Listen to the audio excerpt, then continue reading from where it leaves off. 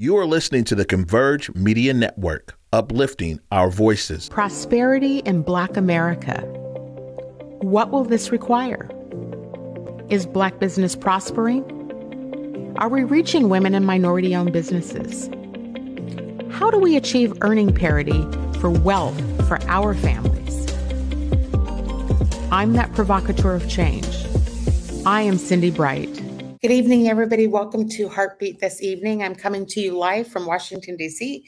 this evening. I'm excited to talk with you this evening and also to highlight some of our guests that are on with us tonight. Let me first say that I had a pretty strong reaction to the Supreme Court ruling of affirmative action, even though I expected it.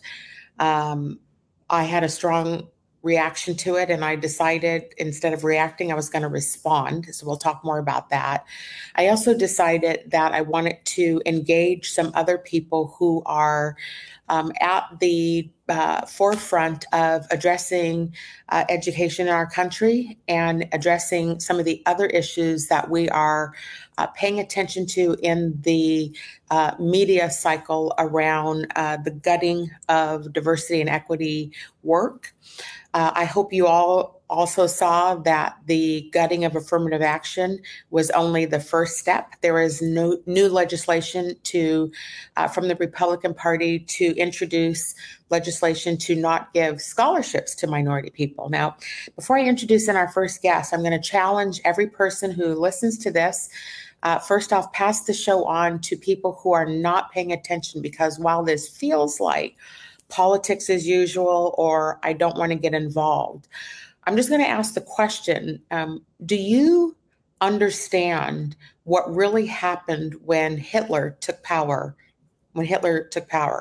If you understand history around what happened then and start comparing it to what's going on now, there's not a lot of difference in what's happening. I'm here in Washington, D.C. I came back this week to attend the 4th of July event at the White House. And it was interesting for me to be there because I have mixed feelings about freedom in this country. I don't feel that we as Black people are free, but I feel that this is our country. And our family, my family, your families, built this country. And so rightfully so, we should be here fighting for its democracy, fighting for our children, fighting these Republicans. I don't even want to call them Republicans. They are the MAGA right, who are trying to destroy our lives and take ownership of this country. And personally, I feel like they're making progress. So that's my personal sentiments coming into the show tonight. I'm inviting on our first guest tonight. His name is Mike Bland. He is the Vice President for Leaders of Color for the Democrats for Education Reform. He does a lot of work across this country. Democrats, known as DFER, does a lot of work across the country trying to help change the trajectory for education. And he also works tirelessly for Leaders of Color, which is to help Black people get elected into public office. So for the first part of the show, I want to welcome in Mike Bland out of New York to join our show tonight, because I'm interested and eager to hear what his thoughts are about what's going on in the country. Mike Bland, I have not seen you in a few years. How are you? Cindi, so good to see you. I haven't seen you in so long, but it is good to be with you. I am so glad you're here, Mike. I remember when I first met you, which was in 2019 when I came back to Philos. I came back, and Philos is a conference that highlights Black elected people that are you're working with, trying to help Black people get elected into positions of power. You work for Democrats for Education Reform, and I'm fascinated to hear what's been the conversation at DFER post this ruling. Where is DFER, and what are your thoughts about all of this? Yeah, well, again, thank you so much, Cindi. It's been a whirlwind. We thought we were getting a leg up when SCOTUS announced that the maps that were drawn were unconstitutional in Louisiana, Alabama, and such. And so we thought we had a leg up, and finally the arc of justice would bend the right way. And we found out, quite frankly, that it hasn't. at Education Reform Now, at DFER, Leaders of Color, our first response is what do we do now? How are we proactive versus reactive? And I'll tell you, it's been, nearly 2 years. We've been fighting against legacy preference or against the legacy preference in the state of New York. We've been fighting against legacy preference all across the country. And so we saw that the Supreme Court said it's okay that, mom and dad who are rich that can donate millions of dollars to these, esteemed universities across the country, that you can get in on a sweetheart deal. And what we've noticed right away is that this is nothing less than the Supreme Court, the radical right Supreme Court, turning back the, again, arc of justice, but turn us back to, basically Jim Crow. And so how do we fight these things again? You have the president and folks in his cabinet looking for loopholes.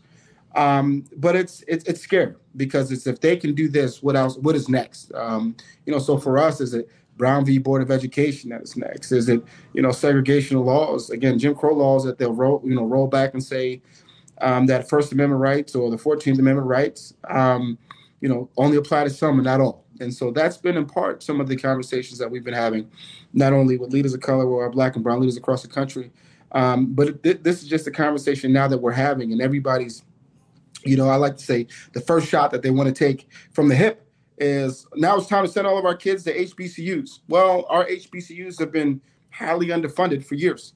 Mm-hmm. And so what is it that we do, right? Because they don't have the resources, they don't have the bandwidth now in terms of even supporting what we think that we can do if we send our Black and brown babies back to HBCUs. So this is just it's a really hard time right now for not only Democrats, but for people of color alike. And, the people who lose out the most, and nobody's saying this, is white women. They're going to be affected the most by the Affirmative Action Clause. Yes, they will be affected the most, and they are the most active in taking away the rights of the brown and Black people. Isn't that fascinating? Absolutely. Absolutely. And it's one of those things I always say, who are you championing, or who are you rooting on? And, I often wonder, these are the folks who we call the most powerful people in the country, arguably the most powerful people in the world, and they're fighting against their own interests. And so it'll be very apparent what happens in the, not even midterms, the great general election that is coming up. And, everybody is saying it now, Cindi, and it is troublesome to me, but to recognize elections have consequences. Mm-hmm. Somebody that everybody was so against and couldn't stand the Clinton family, and why should Hillary be next? Hillary Clinton told you what was going to happen. Every mm-hmm. single thing that she said was going to happen if Donald Trump became president is happening. Mm-hmm. Consequences for generations, not just for the term of its life cycle, right? Like it as the person who is a treasonous, who is a rapist, who is all of the above, who is still the number one candidate on the Democratic ticket, and the people who have cheated his way into office. It's fascinating. I want to talk more about the HBCUs, because that was actually my reaction too. I was like, F these people. Like, we have our own education system. I know that we're underfunded, but, it is an interesting time to explore that more, because if the PWI institutions do not take a stand for this on their own, or continue to try to make inroads. I mean, if you're educated, this isn't a debate. If you're an educated person, you understand that what is necessary to progress society is difference. You can't have everybody thinking like Ron DeSantis in the world and actually expect business to prosper. Look, Disney, you can't, if you have any level of education, that's not a reasonable result. So what if we said, all right, how do we go about getting more funding into HBCUs? How do we start to build up our community more and stop messing with these folks and just should we just be bringing our children back into our fold and helping our kids to get educated and creating our own ecosystem and stop depending on these folks to do right by brown and Black communities? That's a great question. And Cindi, I think one of the things that I think about first and foremost is a lot of times in education policy, we start with higher ed. And we start near the finish line versus at the starting line. So equitable education should start with pre-K. I'm one that believes, and I'm probably using the wrong frame here, but universal pre-K, every child in America ages 3 and 4 should be at some kind of pre-K, public school system. And this is just like the argument when people say for public charters or public education system, we should be able to say, I want to send my kid to the best school possible, first and foremost. What strikes me the most here, Cindi, is when it comes to the education system and a higher ed piece, and we're saying, hey, let's send everybody to HBCUs. And it's one of the things that I like to champion for the president and vice president. They have made the biggest investments in HBCUs than any other administration that we've ever had. Yes, that includes our favorite president, Barack Obama, or our other favorite president, William Jefferson Clinton. This administration the actual president, right, has made more investments into HBCUs than any other administration, to the tune that it almost insults the Republican Party, because it's saying, well, why are we giving more to these traditional institutions who will put out some of the best and the brightest in the country? I mean, look, our vice president, she graduated from an HBCU. We have judges that have graduated from HBCUs. We have professors and teachers and principals who have gone to HBCUs. CEOs who have gone to HBCUs. And so now it's one of those things where don't tell me you love me, show me. And so it's this cry that we're asking the federal government for help. But it's one of those things where we should now institutionally, whether it's alumni or others that are like, saying, hey, we know we're going to get pushed back from traditional institutions now, who will no longer say, hey, because you're African American, because you have a 3.75 GPA, because you score so well in SAT, it no longer matters that you're a person of color and that you want to be given an equal playing field. I think the question that's not being asked here, Cindi, is why was affirmative action on the chopping block? Why did we even have affirmative action to begin with? It started to have a level playing field for those who were at a disadvantage, whether you're a person of color or whether you're a minority, whether you were, your gender, traditionally did not have a level playing field to our what I like to call our traditionalists, which are white men. And so now that we're taking that back, what is it that we have left? And we have to get creative. And as the HBCUs, I say, we don't just stop at HBCUs. We don't stop at smaller institutions. We don't stop at small. It's the accountability, right? And it's the accountability in the education process. So we need organizations like ours, like DFER, like EdTrust, other school systems who are now sending kids to college. We need them to say, hey, what is it that we are in fact preparing you for? And so it's going to be difficult. We don't know what this looks like. We probably won't see what this looks like for another 2 years. But this is a rollback and a setback. But one thing I know for sure is a setback is only a setup for a comeback. So we'll see. Yeah, another thought about that, Mike, is, I'm going to just address this to Black community for a moment, and it might seem a little extremist or radical, but what happens if we as Black people, let's just talk about what the whites are gaining on the backs of Black people, right? So sure. If we think about the NBA and the NFL and the people who are backing those organizations, if we stop funneling our money into those organizations and start funneling our money into the HBCUs and start to build up programs that are comparable to NFL, or the NFL can't survive without Black folks. The NBA can't survive without Black folks.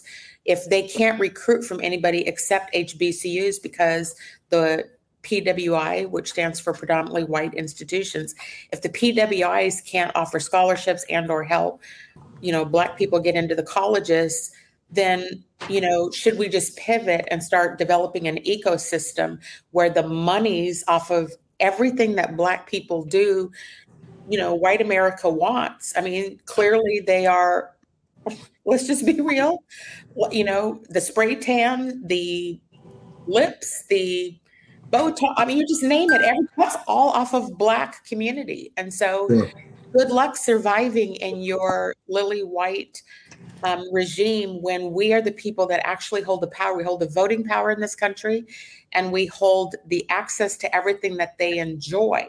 So if you go back to education, if we start to funnel or create the system where monies are going, instead of going to the NBA, they're going to HBCUs.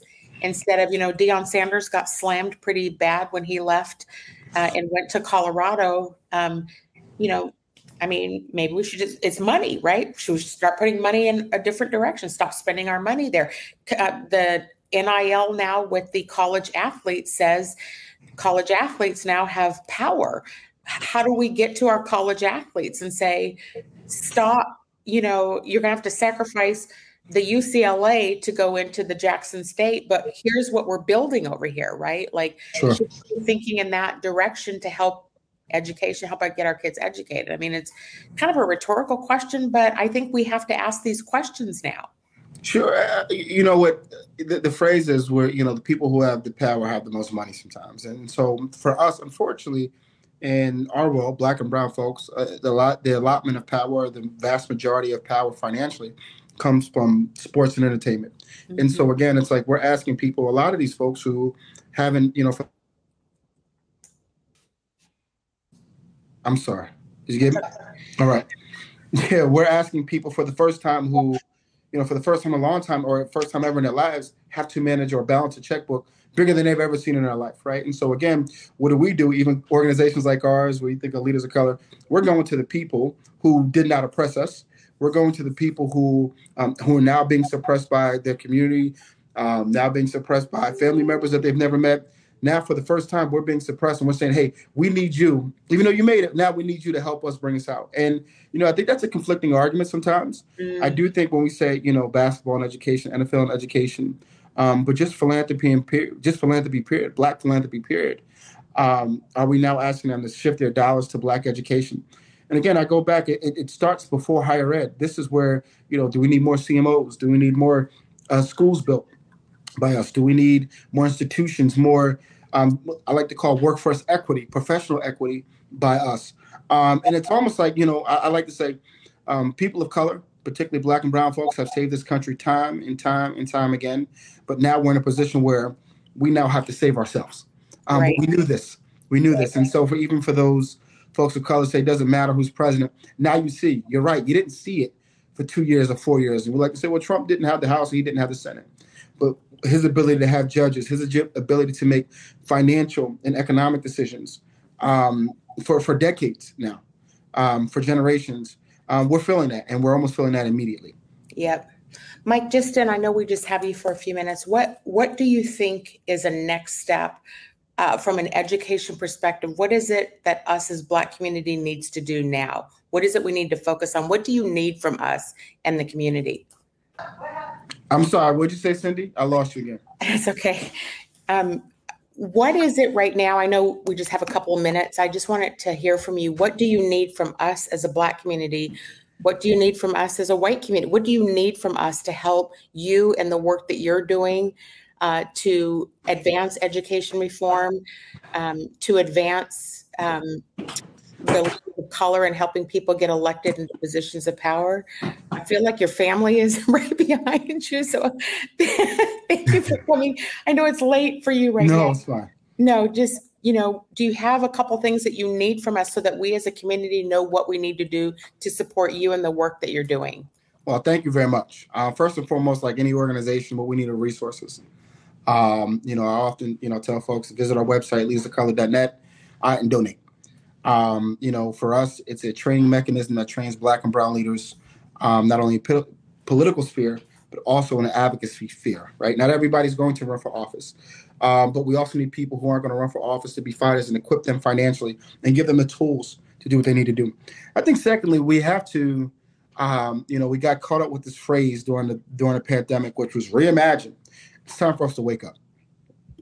There are so many consequences, not just from the pandemic, not just from SCOTUS, but there's so many consequences for lack of participation in our communities that we feel like we're going to say, well, they don't listen to us anyway, and the powers that be are who they are, and it doesn't matter. It does matter. We're seeing for one of the first times, you're seeing Moms of Liberty. There's a group on the radical right who they're here. They're in Washington State. Yeah, they're here.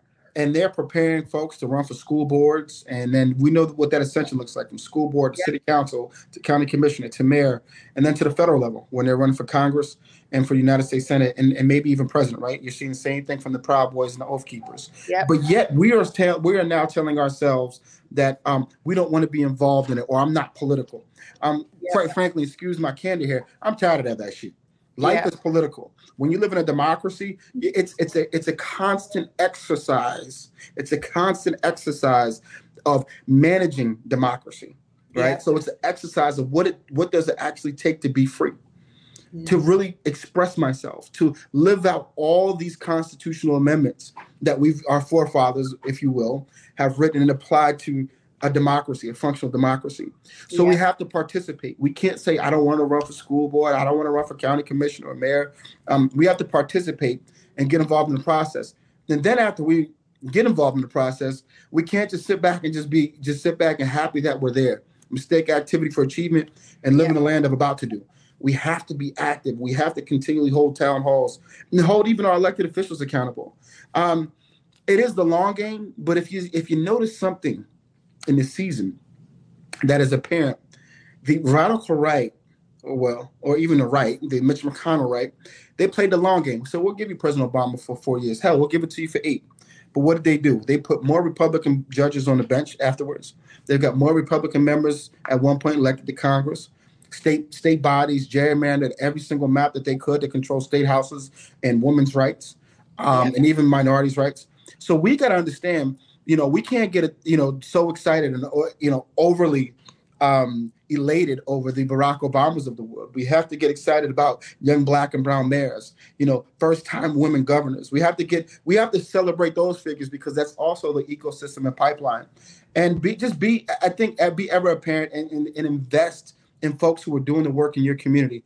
And not only invest in getting them in, but support them when they get in. Because the second part of my show, I am bringing on, I've had her on a couple times, Dr. Karen Johnson. She's the first chief equity officer here in Washington State.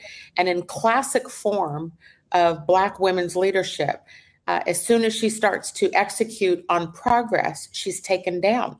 Sure. And so this is an important moment that you're highlighting, Mike, because this is not just for Black people, these messages, this is for white people too. Like, we don't wait until it's too late, because we are past the tipping point right now of what's going on. Don't wait till the stuff, I'll say stuff to give the proper S word, has completely crashed before you wake up and say, oh, we should have listened, right? Oh, we should have listened. Final thoughts, Mike. I appreciate you coming on. Do you have any final thoughts before we go to commercial? Yeah, look, this has been a crazy year. And let what you see, don't let it be strange. This is all in preparation for what I call the big showdown, which is 2024. And that is not only at the top of the ballot with President Joe Biden and Vice President Kamala Harris and whoever the sideshow is going to be from the other party, but we have to start looking down.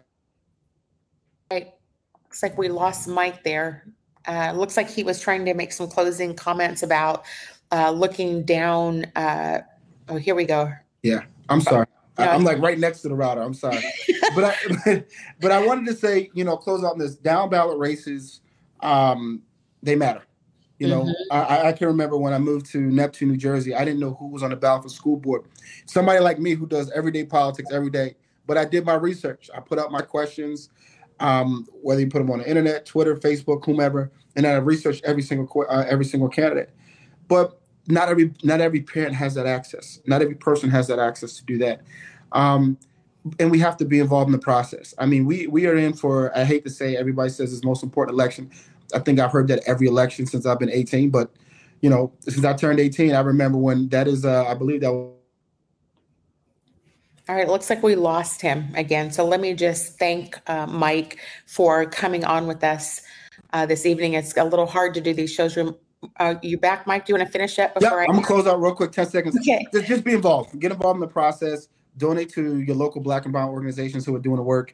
And we can no longer rely on just normal or big, what I call the big three philanthropy or big money philanthropic dollars. There is no excuse after the latest affirmative action case, or there's no reason for them to even give to Black and brown organizations. These aren't reparations. These are tax write-offs. Yep. So the intentionality of being involved civically in your community, you got to do it and get politically active. And please, let's stop waiting for somebody to save us, because it hasn't happened for 400 years. It's not going to happen for the next 400. So Correct. Be involved in the process. Mike Glenn, thank you for coming on with us tonight. Short notice. I appreciate your activism. I appreciate your work. I appreciate, please, I'm going to stay connected to you over the next 18 months Absolutely. because we're in a hell of a season right now, and it's all hands on deck. So I will be back in touch. I thank you for coming on this late at night with us. We love you. Thank you for being here. We'll talk to you soon, okay?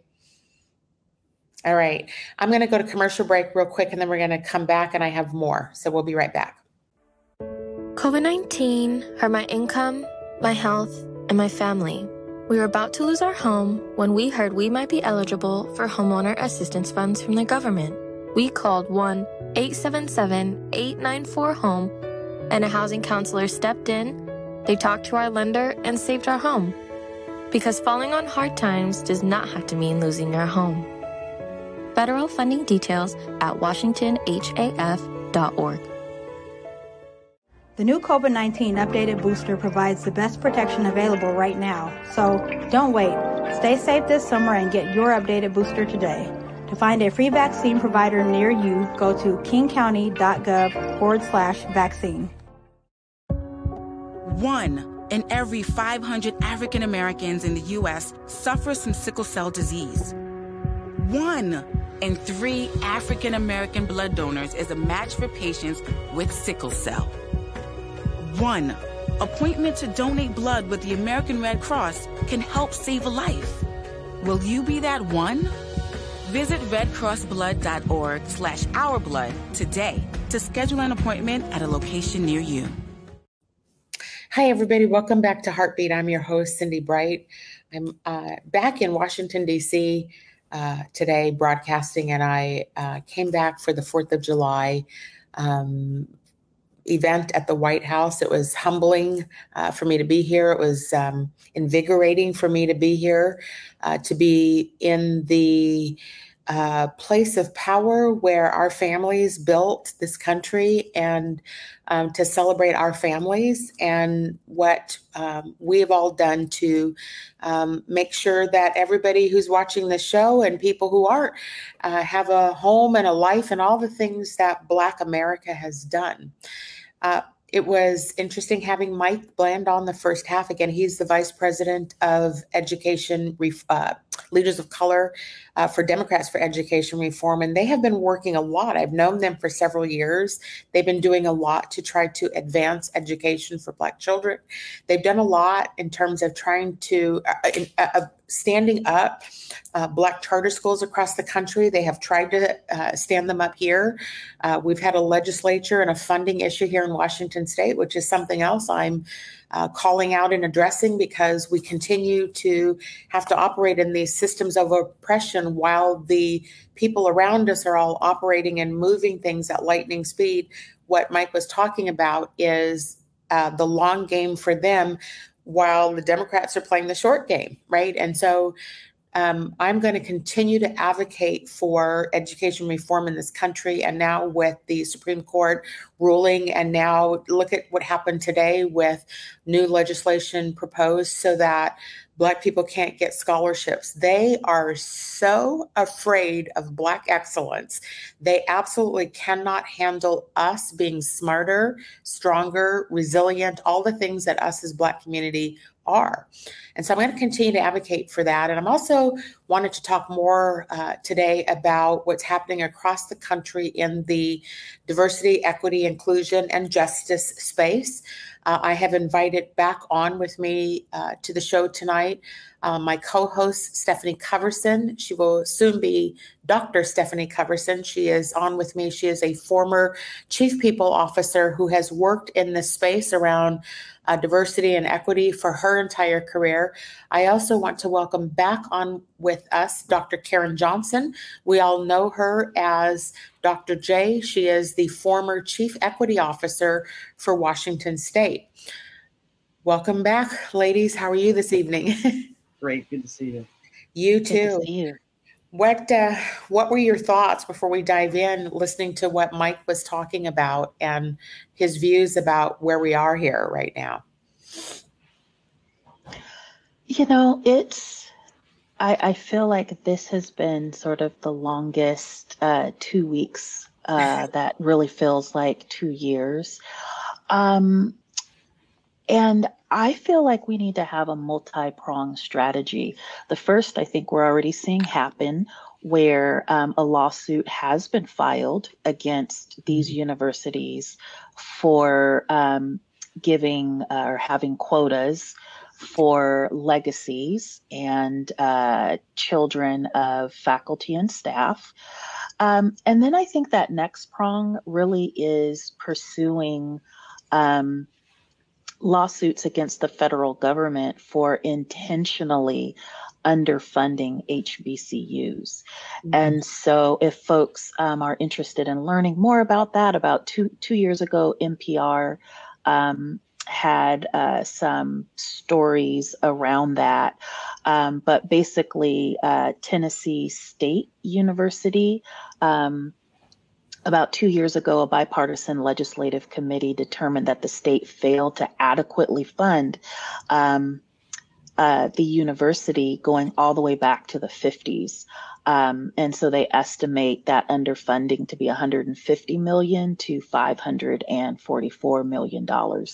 And then there was also a similar issue, I believe, in Maryland of underfunding. And so kind of at the end of NPR's piece, they talk about that every single HBCU, there needs to be an investigation to see by how much, not necessarily if, the federal government has been underfunding these institutions. So it's great to see progress in terms of seeing administrations, this current administration in particular, increase funding for HBCUs, and HBCUs are still owed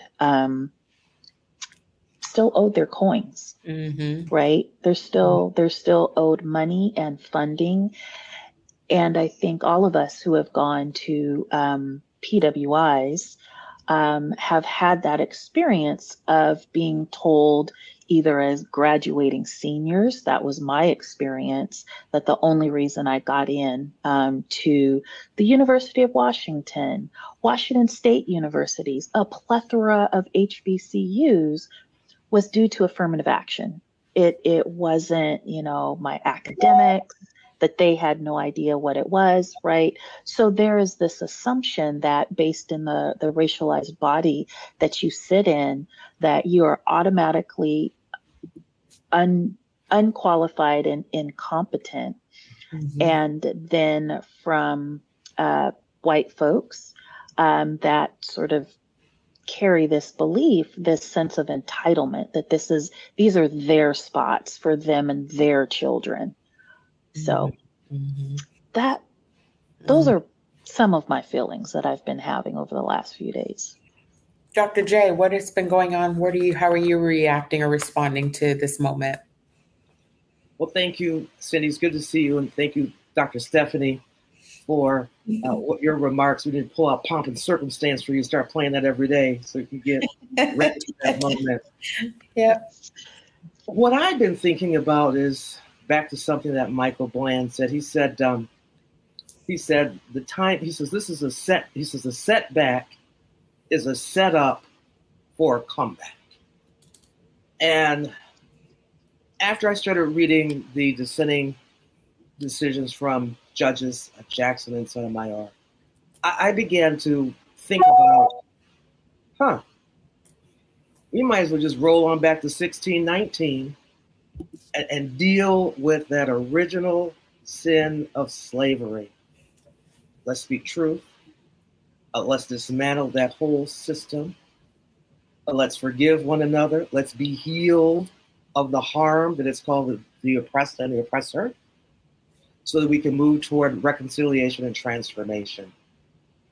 And so what I've been thinking about is that perhaps this is the greatest moment in the history of humankind for us now to get ready for the second chapter. If we look at 1619 to today as like the first chapter, what are we going to do in this next chapter to ensure equity and justice, or life, liberty, the pursuit of happiness, as the Constitution talks about, or liberty and justice for all as we say in the Pledge of Allegiance? Or more importantly, how are we as a society really going to live out our humanity? And what kind of legacy are we even going to leave to the generations yet unborn, provided that we even have a world to leave? We don't kill one another because of the evil and the hatred in our heart, right? Can I drive while black, run while black, jog while black, sleep in your own house after treating COVID patients while black, right? And I was wondering now, if this were if this was an all-white nation, would this law even have been on the books? Would this even be an issue? Would we even be having this conversation? And why on earth are we dividing ourselves over something over which none of us had any input? I go back to the Earth suit. No one asked you, Dr. Stephanie, me, or anyone else what Earth suit we wanted to wear to navigate the Earth. So how does anyone have the audacity to believe that any of us is superior to anyone based on the amount of melanin or lack thereof in an Earth suit for which we had no input? This whole thing is based on a lie from the European colonizers, and it's time now to displace discourse one, black equals slave equals dehumanized, vilified, criminalized, with discourse two. Indeed, all people are indeed created equal and endowed by our Creator with certain unalienable rights, and among these are life, liberty, and the pursuit of happiness. Let's go ahead and do that. That's what I've been thinking about. I want to ask a follow-up question, Dr. J, but before I do that, I want to acknowledge that I am looking at your background and I'm interpreting it, and I want to see if I'm interpreting it correctly. So I see a chessboard and I see a queen. That is, a queen has the ability to move across the entire board. And then I see a pawn on the other side of it. And the pawn can only make 2 moves on a chess game. And I think that's a powerful depiction of where we are right now and what we're talking about. Have I interpreted that correctly? Yes, and actually this is a 3-dimensional chess game.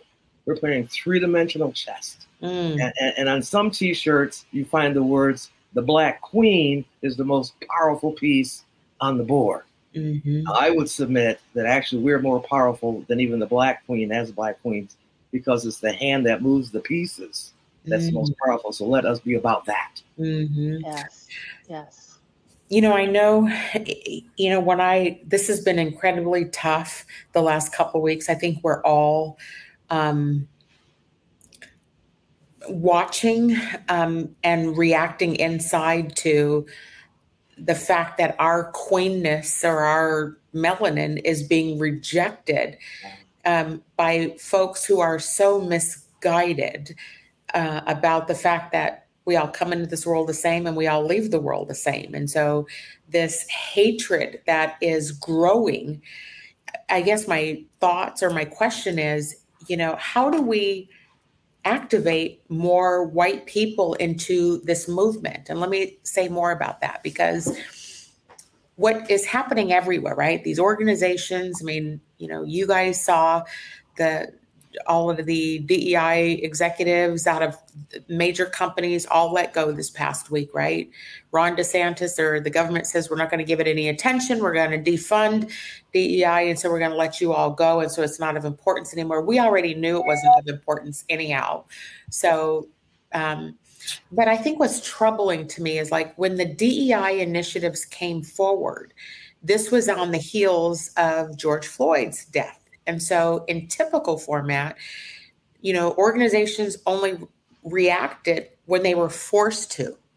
And now we're here where we have basically another Adolf Hitler trying to gain power. Now, if you think I'm joking or you think I'm being too extreme, Google how Adolf Hitler got into power. And let me comment about this, because I'm back here in Washington, D.C., and I was at the fireworks event yesterday, and there was a shooting right there, right where this is all taking place.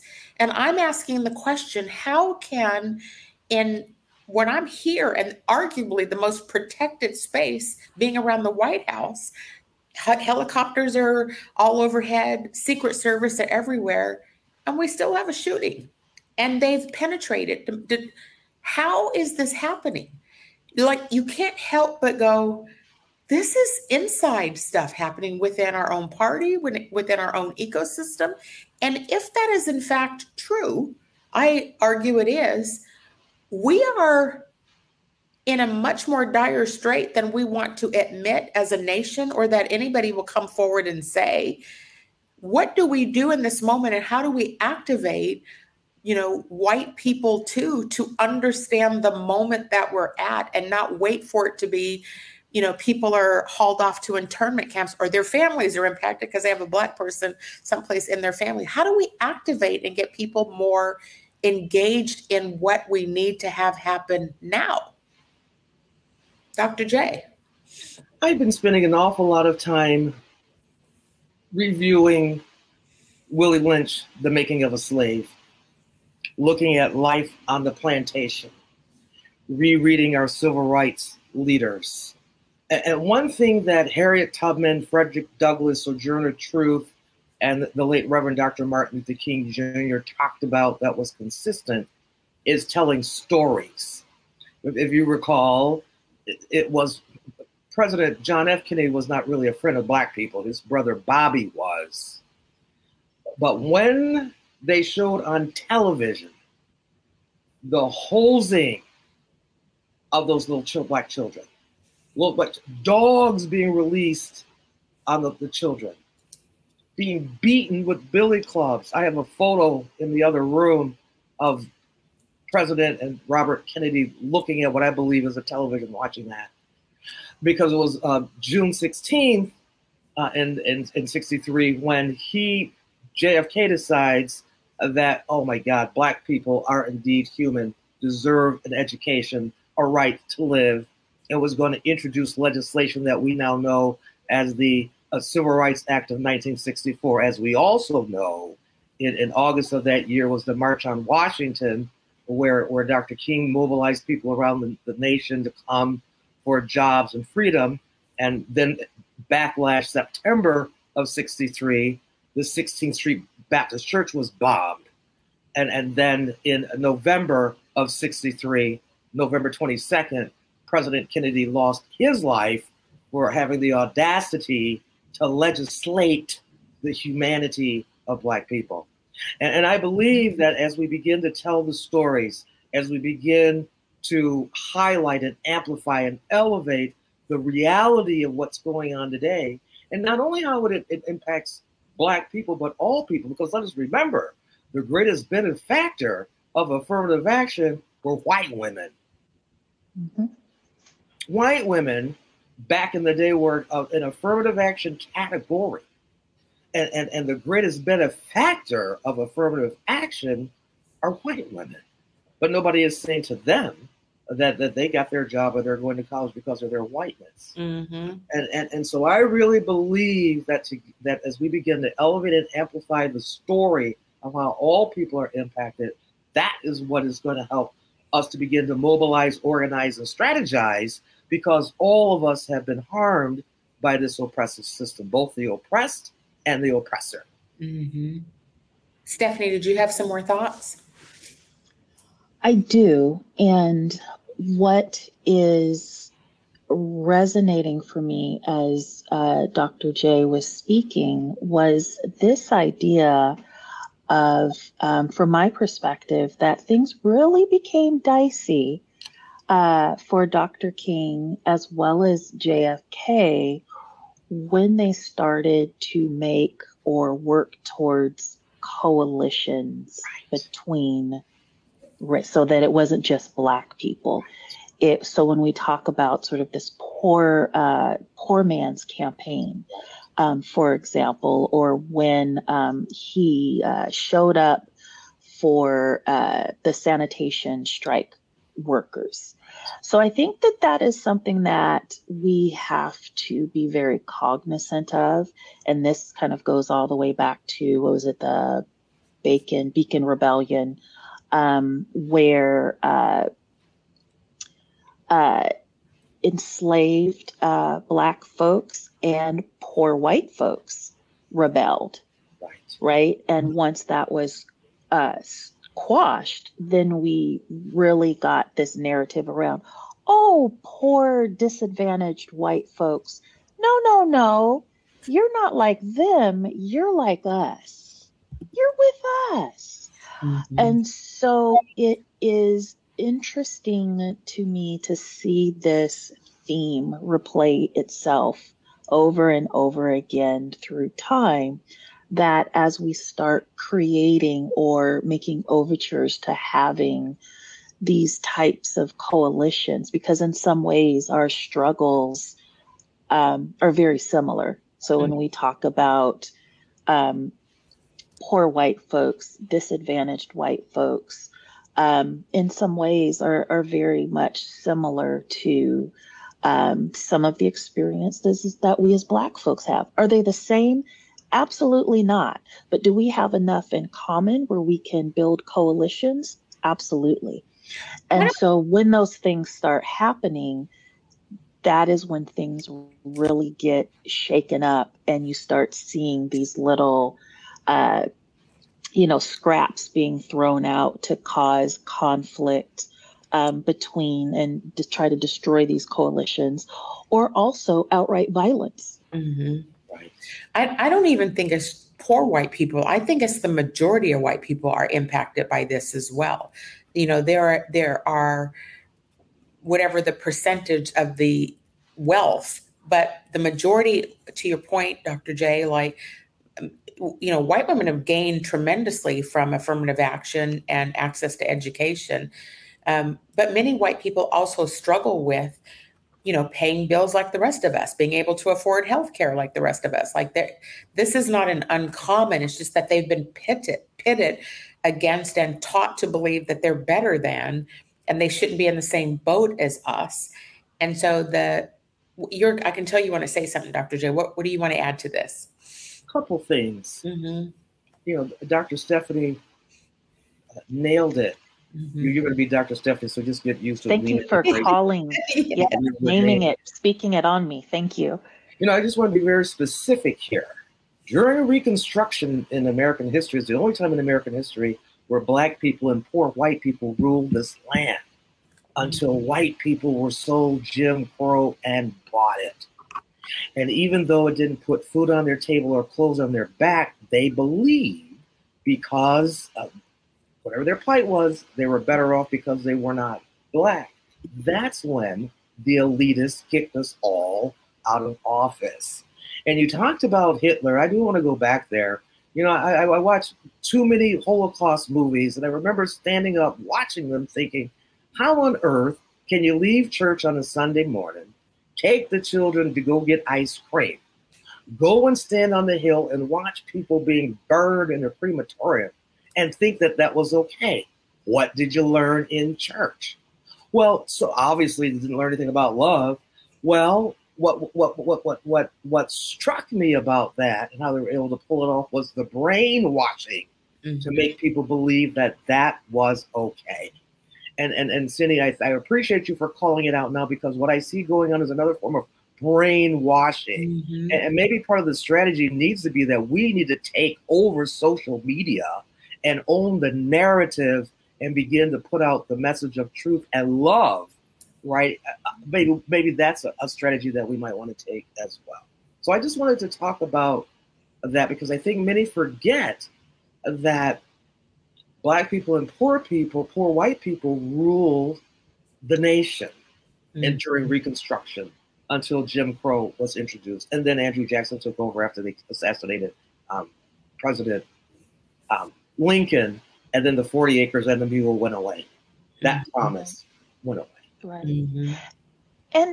And also to sort of piggyback on all of that, I think it's important to call into this space, since we're going to have conversations about Hitler and Hitler's inspiration.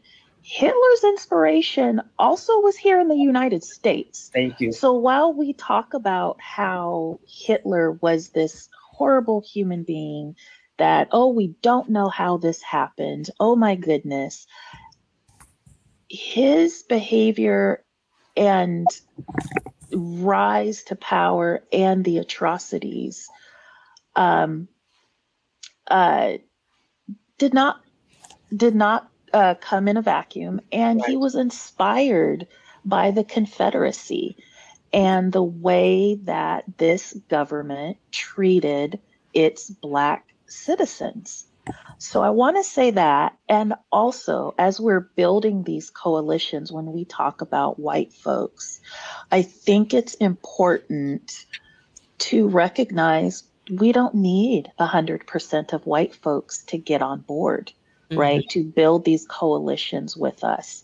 We need enough folks that are willing to build these coalitions to tip the scale and move us closer to social justice. You know, Heather McGhee wrote a book entitled The Sum of Us, S-U-M, Sum of Us, what racism costs everyone, you know, and how we can prosper together. And she talks about the solidarity dividend. As coming together, we're stronger together. You know, I think fundamental to this discussion is once we get rid of the scarcity mentality, if I prosper, then you can't. If I rise, you can't, vice versa, and begin to take on an abundance mentality, understanding there really is more than enough for all of us, and no one can beat anyone. Being we're the best self that we could be, and in coming together, we can really make this society a place where we all want to live, play, learn, stay, right, and not be trying to escape going into outer space or oppress anyone. Right. And I continue to that point, I'm going to continue to call out this study because I still do not understand why it did not receive more media attention. And that is Citigroup's study that the United States has lost $16 trillion, trillion with a T, GDP due to racism and discrimination in education, housing, business loans, sort of all of these pieces. And we're not just talking about, this study doesn't talk about how it negatively impacted Black people. It negatively impacts all of us. So the jobs that were lost and never created, the houses that were not purchased because we were denied credit, on and on and on and on. And so there, I think, is this failure to understand how this racism is basically the United States is cutting off its own nose to spite its face. You know, another thing, this is, I think, will be important for us to watch is because there's some other rulings, like we've only begun. I mean, this is just beginning, right? The rollbacks, all the progress, but the LGBTQ community is under attack too, right? And so you have to begin to ask the question.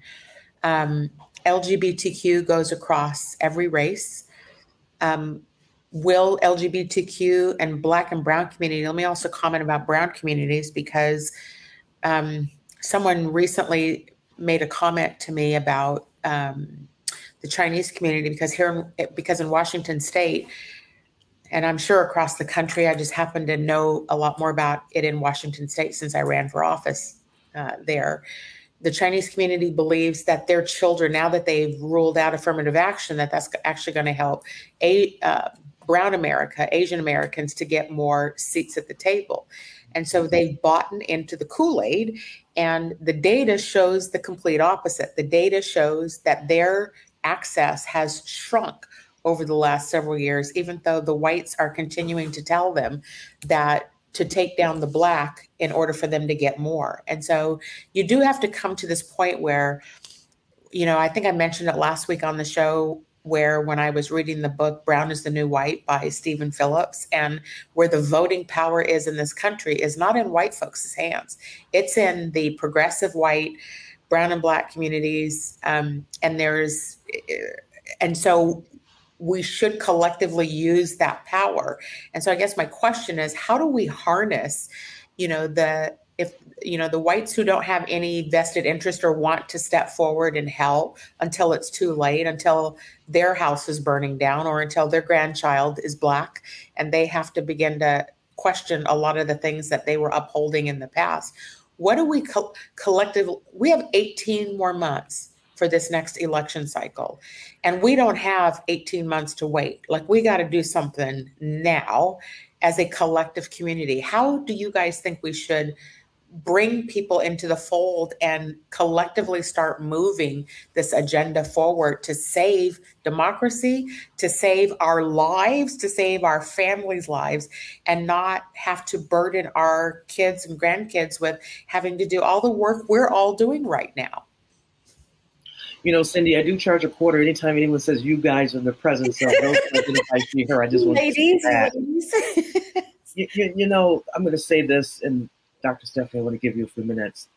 I've been thinking today about that movie, Close Encounters of the Third Kind. I don't know if you all saw that back in the day, where people around the nation were drawn to this mountain independently. And I feel like, particularly with the removal of Black women from key positions, it's almost like we're being drawn to another mountain, out of where we were into where we're going. And Dr. King had hundreds of thousands of people come to Washington, D.C. in hot August 1963. No website, no Instagram, no email, not because he wanted to communicate a set of objectives or even a plan. He communicated a dream that resonated with humanity. And I believe that we can learn from that. And that really, I believe, is something that is important now, to communicate that dream for children having that quality education, a roof over their head, diapers on the baby, food on the table, taking care of our elders, providing generational wealth for the generations yet unborn. All of us want to be able to do that, and communicating that vision. And those who hear the clarion call, I believe, will come, because quite truthfully, we're really not interested in those who don't hear it at the moment.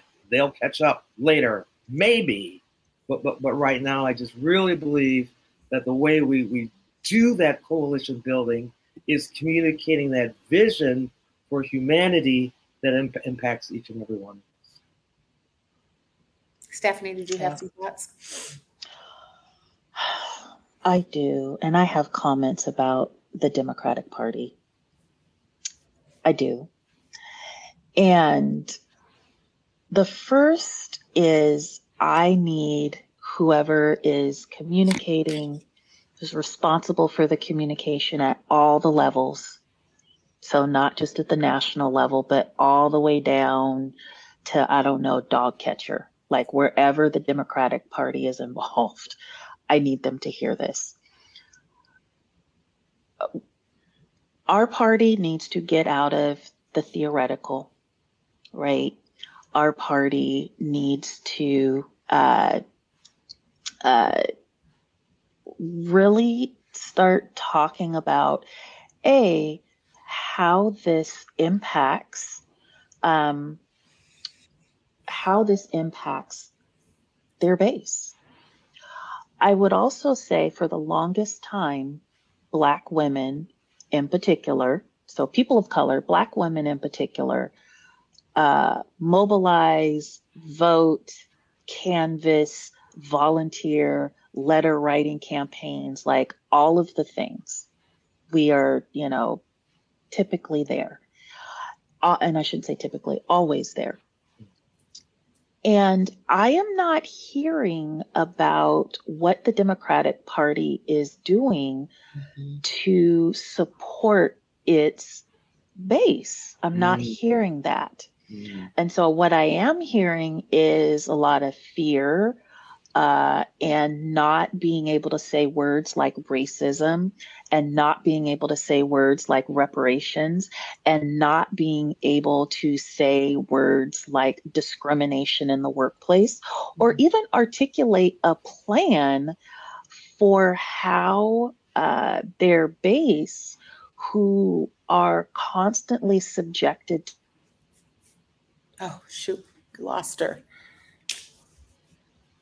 Let's give her a minute. Are you still there, Dr. J? Yes. Okay, let's give her a minute to see if she needs to sign back in. Looks like Wi-Fi is just spotty everywhere tonight. She's making a powerful point about the party that depends on us is nowhere to be seen at these moments, or are playing it very safe. And I think, I mean, I don't want to finish her thoughts, but I think it's an important issue that has to be forward about the fact that there is literally no forward thinking that's being communicated to the people who are putting these folks in power. And it's disturbing is an understatement that we don't feel. I don't know if you share that sentiment at all. You come out of a position of power and then get taken down, and no one pays attention, or what how they're operating is business as usual, right? Another one gone, let's just hire another one, keep her for 2 years, let's discard her, and then let's just go. Like this pattern of behavior towards Black women, and the fact that we don't have a political party behind us who expects us to show up, who expects us to vote, and who expects us to mobilize and knock doors and do all the things that we don't see our peer counterparts in other races doing. Now, it's a valid perspective. Would you agree with that? I would, and it is certainly time for us to show up, stand up, and speak up. I was reminded as you were talking of a woman during a hearing that we had during the Office of Equity Task Force meetings, and we had community voice, and we asked the community, what are your hopes, dreams, and expectations for the Office of Equity? And one woman talked about, she said she wants the Office of Equity to say no to the no.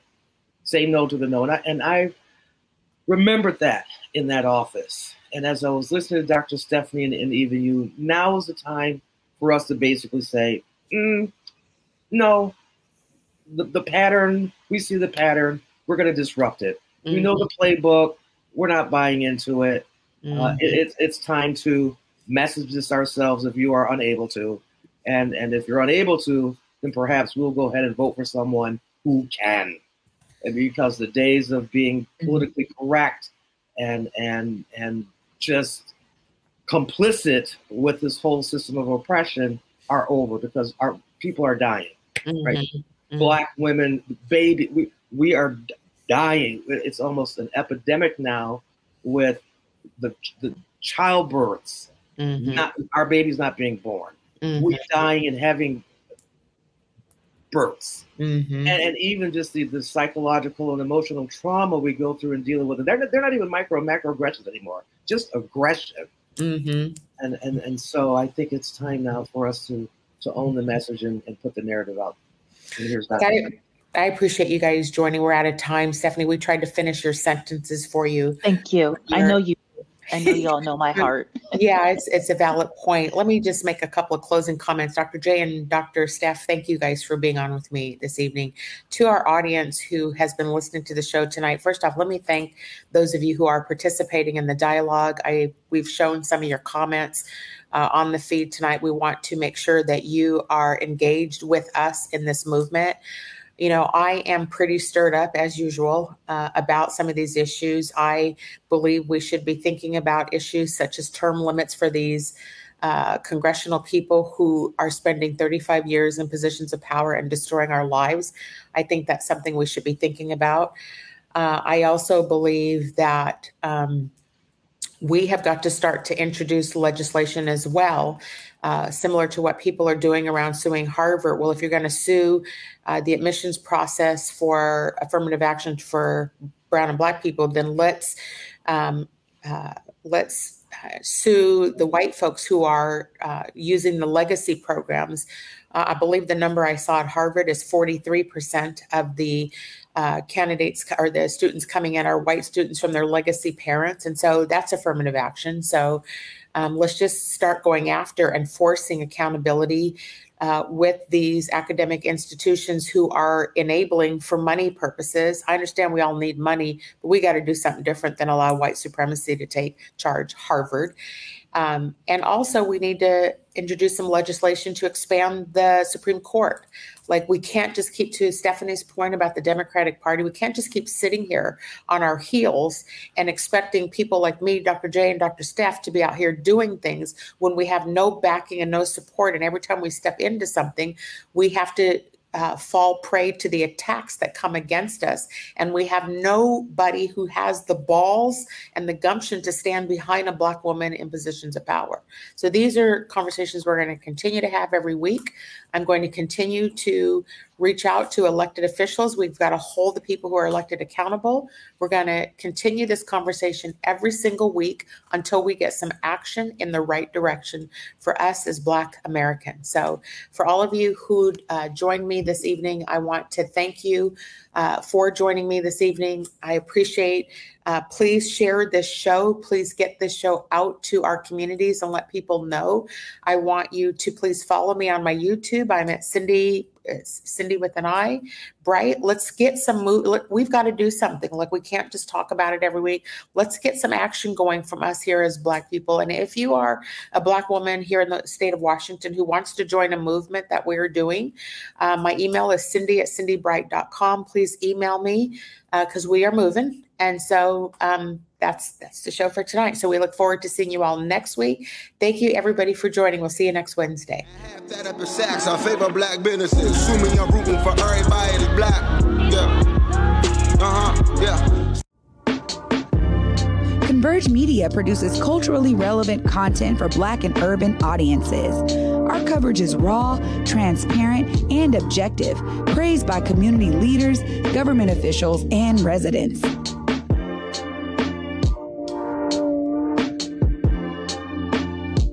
Support Converge Media today via Venmo, Cash App, or PayPal at Converge Media.